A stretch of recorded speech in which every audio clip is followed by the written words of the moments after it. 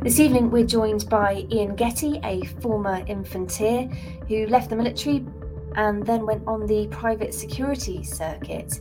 He's now working at Cesium, having retrained, and we're going to find out how he got to where he is today. So thank you, Ian, for joining us for this TechVets podcast. Can you tell me a bit about your military experience? Yeah, so I joined the army in '99. I did 14 years. It was infantry, Royal Irish. Did all the usual stuff that was going about. At that time, Iraq, Afghanistan, a few other sort of bits and pieces, Kosovo and stuff. And yeah, pretty normal infantry kind of career for 14 years. I'd like to say there was something special or something I could highlight here, but there's not. It was a pretty average military career. What made you leave after 14 years? I was quite tired. We'd been busy. It was a busy 10 years or whatever after 9/11. And it had just been a busy 14 years all around. I think I think you kind of know. I can't speak for other veterans.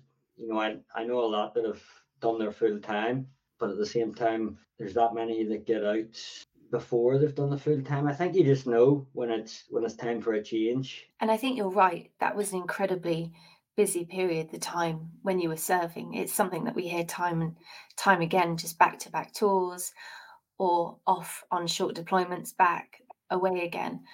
And that pace is quite frantic. So when you left after 14 years, how did you find the transition? I didn't really find it like a transition straight away because I did the kind of veteran thing and went straight into private security. So I think I left the army in September and went to Iraq in November, and that was me for the next 3 years. And private security on the circuit out in Iraq and places like that it's similar to the military. It's not the massive adjustment you would have going directly onto Civvy Street. There's a lot of familiar stuff there, which makes it not that difficult. What made you come out of the private security circuit? Because I guess you could have just stayed doing that. It was much the same for me as the military. I was burnt out. I ended up doing private security type stuff for about, I think, 8 years. I actually ended up in Ukraine, basically burnt out. And I started to show signs of PTSD, and had to come home. I'd had too long away. And the plan was always to go back out there. It's not normal military mindset. I'll have 2 weeks off. I'll go back, but it just wasn't happening this time. What kind of thing were you doing in Ukraine? I worked for the Foreign Office out there. It's kind of quite a big organization. I can only describe it like it's sort of like a European version of the UN, where all the countries send different representatives. I was part of a drone team out there, so we used to fly drones over the front line in eastern Ukraine for 5 years, something like that. And I was just getting imagery and doing sort of not intelligence because it was all quite open, but doing a kind of low level intelligence sort of a thing on what was happening on the front line. We did 5 years of that, essentially flying drones and imagery analysis and stuff like that. How did you know you were getting close to the point of burnout? I probably had the big symptom of anxiety for about 2 years before I left, where I was doing patrols where I shouldn't have been nervous and feeling sick, but I was. And you're trying to hold it in, so you're spending every day trying not to show that you do not want to be here. But I don't know, is it military mindset that don't quit tomorrow, whatever they say? Did you feel like it was a huge burden when you finished the military service, you finished the private security work, and just stepping back, did you feel a weight lifted off your shoulders? Maybe in some way, but also no, because like I said, I always planned to go back. My mindset was always to go back to Ukraine until suddenly I couldn't. And it leaves you out there in real Civvy Street with no direction. So I had no idea what was going to happen next. So yeah, suddenly I was in the real world with sort of 20 years experience going around these places like Iraq and Afghanistan and really trying to work out how do I put that into, what do I do with that now? What support was available to you, or were you able to tap into at that time in your life? I got involved with some good charities over here in, well, not just Northern Ireland. Combat Stress is there, but a couple of good charities in Northern Ireland. My GP, he was fantastic. So I work with it. I still actually work with them. Yeah, they were brilliant. I mean, they can be quite tough to get into at the start, but once you're in, they were fantastic. So yeah, on that side of it, I just work with them. I've been with them for, I don't know now. I'm trying to think what year it is. Nearly 2 years, maybe. It's really good to hear you being so honest about those issues that you've dealt with, because I think many people deal with the same issues but aren't open about them.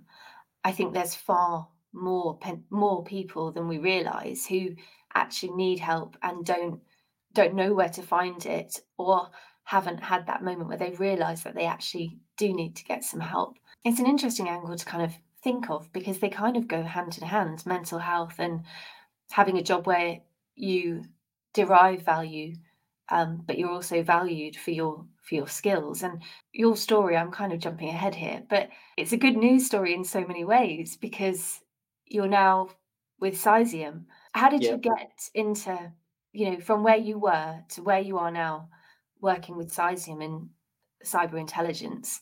I had a friend involved with an Australian company that did something similar to TechVets, free training for veterans. I'd started that when I was on sick leave with the idea of taking that back to Ukraine. When Ukraine didn't turn up, or when I found out that I wouldn't get cleared to go back, I actually applied for a job with them and got it. And they were just coming to the UK. So I started doing low coding with them, trained up and got a posting with them, which was that was kind of their model, was to train you up and then they send you out to sort of big companies around the UK or wherever it might be. So that worked out for a bit until I realized I hated low coding. Yeah, it wasn't for me.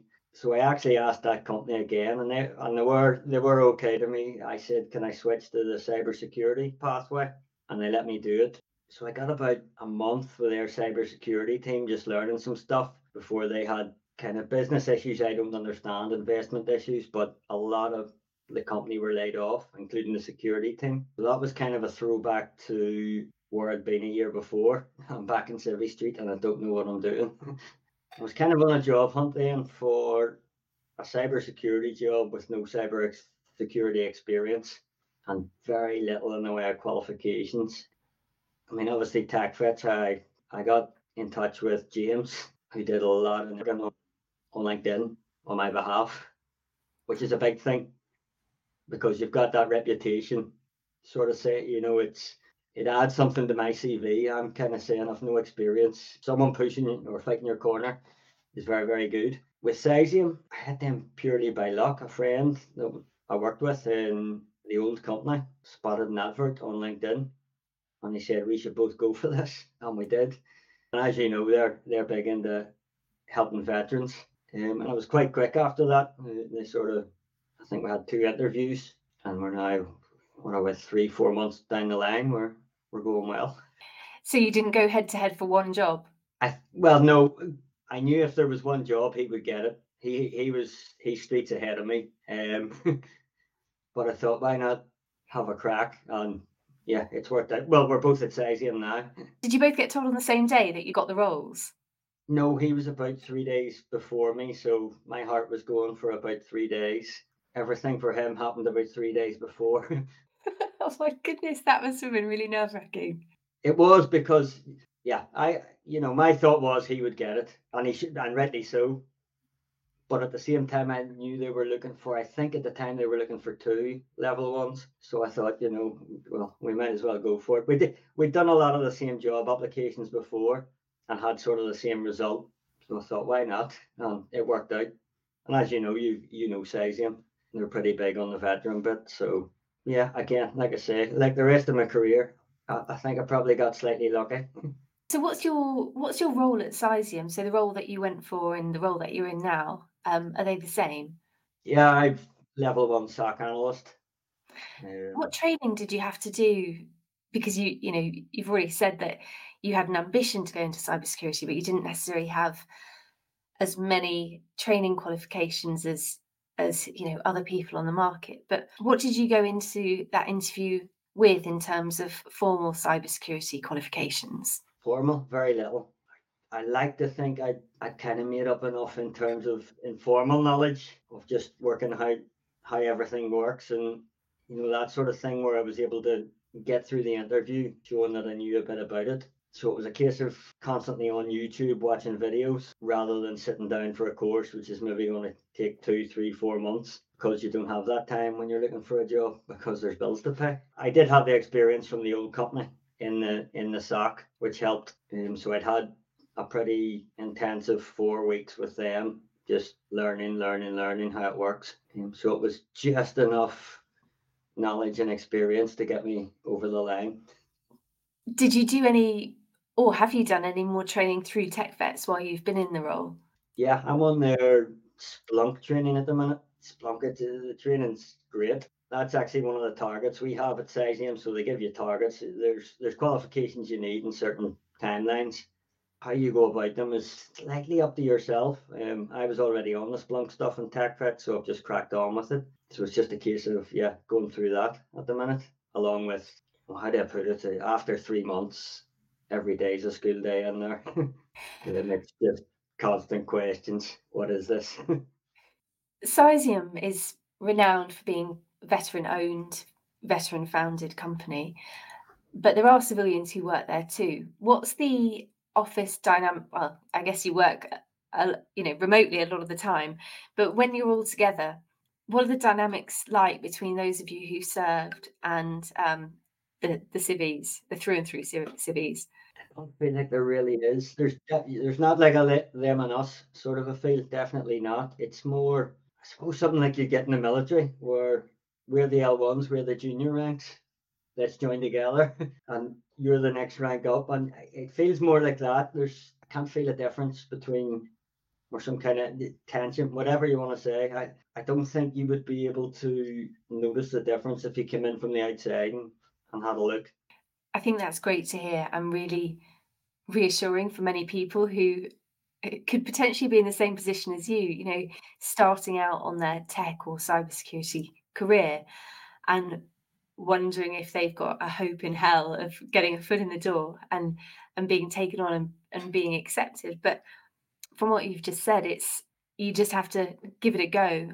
And going back to when you started looking for this next job, did you ever think you'd be where you are now? Somewhere as good as Cesium, no. That cyber job hunt can be pretty soul destroying. It seems like a lot of people have very different views of what they want from the same job description. So you're definitely going to do a lot of horrible interviews, and you're going to meet a lot of companies that say they want veterans, and they do want veterans. They want to tick a box, but they want a cyber expert with 10 years experience who just happens to be a veteran, rather than sort of looking at what the veteran brings. So you get a lot of that. It can be soul destroying. When you went for some of these interviews, what kind of questions did you get asked? And are there any that stick in your mind as tricky ones that you would flag to other people who might be going through the same thing? Specific questions, no. I think they're generally, it's the technical interviews that will catch people out as they're sort of going for their first job. You're interviewing with people that are quite high. They can quite easily outwit you in a technical interview, and I think some of them do. Maybe not. It's maybe not malicious. It's probably just to see what level you're actually at. Some of them will be expecting you to be at a much higher level than you are, like I said about the job descriptions. So yeah, you can go into some of these technical interviews and you just won't be near the level, and then you just have a pretty horrendous 45 minutes of not knowing anything because it is just above your level. But then you'll hit the interview which is at your level. I would say a lot of people that are advertising for a level one aren't really interviewing for a level one or an entry level position. They're interviewing for someone much better. So be it. You just have to. It's going to happen. Why do you think they do that? Suppose a lot of companies, rightfully so, they know exactly what they want, and it is someone that's quite high up. If you're going straight into a big company, it's probably a difficult business decision to say we'll take a gamble on this guy who's a veteran but not that experienced and hope that it comes good in 6 months. That's probably a bit of a gamble. What do you think you bring to your role above someone who hasn't had that lived experience, that camaraderie, the ability to get on with people. It's hard to I mean, it is that lived experience. There's so much that will, you've went through something like Afghanistan. You're going to survive in a sock. You're going to survive. And I think one of the big things that's overlooked is I think when people leave the military, there's a real hunger for proper qualifications. I know so many people with master's degrees or they're going for degrees. It's something in the military mindset when they get out that they want like I don't know if it's like a formal academic recognition of what they know, as well as just saying, "Oh, I was in the army." And the other side is that the army's not completely non-technical. I was infantry and we did technical stuff. There's people in there that are really, really going to bring some skills to wherever they go. They've already got them. But perhaps they just don't know they've got them or how to translate them, I guess. How to translate them maybe would be one of the big things. Because yeah, I mean definitely there's some technical geniuses in the military. And you've seen I'll say again, Sizium, you've seen the guys that run that. They're not amateurs and they've brought that from the military. So I always say, it's cybersecurity is pretty similar to normal security. It's different tools, but it's the same thing really. It's the same principles. You just gotta learn them new tools. That's a really good way of putting it across because actually it's not like you've really jumped into a different career at all because you've always worked in security. It's just this time you haven't got a rifle, you've got a laptop or a SOC to fight from or fight with.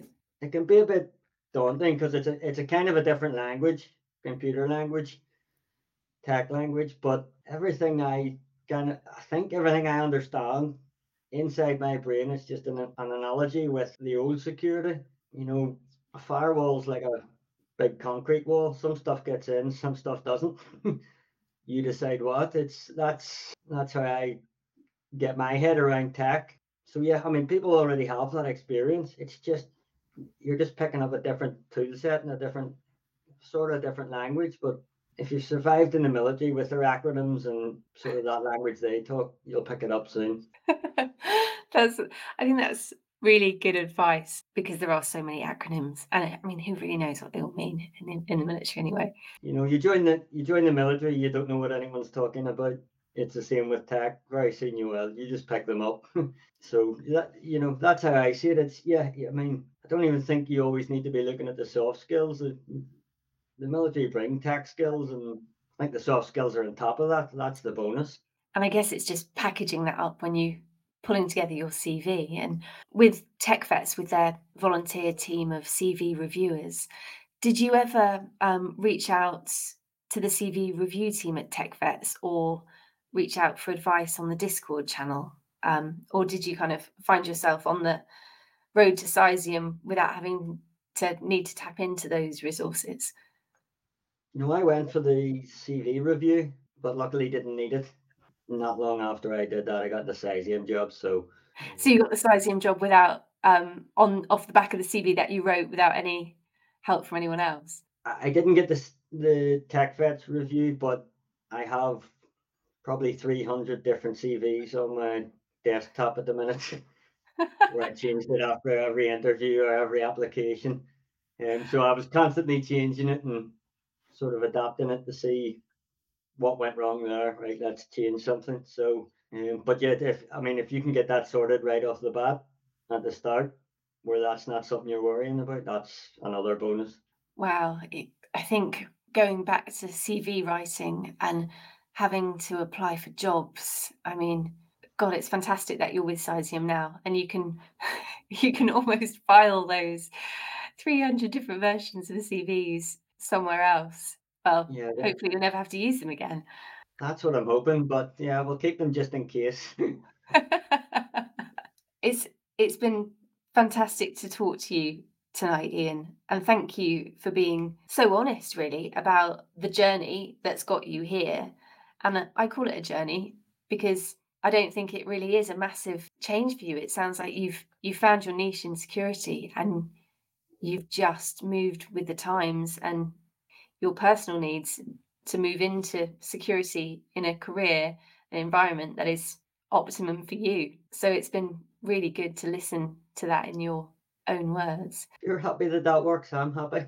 Yeah, cool. Well, I'll let you go because I'm sure you you've got some Splunk training or something better to do with your evening. I've got 2 dogs to feed, so yeah, Brilliant. keep in touch. I'll speak to you soon. All Bye. right. If you've been inspired by Ian's story and you want to find out how you can retrain with TechVets, just head over to www.techvets.co. If you've been affected by any of the issues that we discuss in this podcast, you can reach out to Combat Stress. You'll find them at www.combatstress.org.uk. Thank you for listening.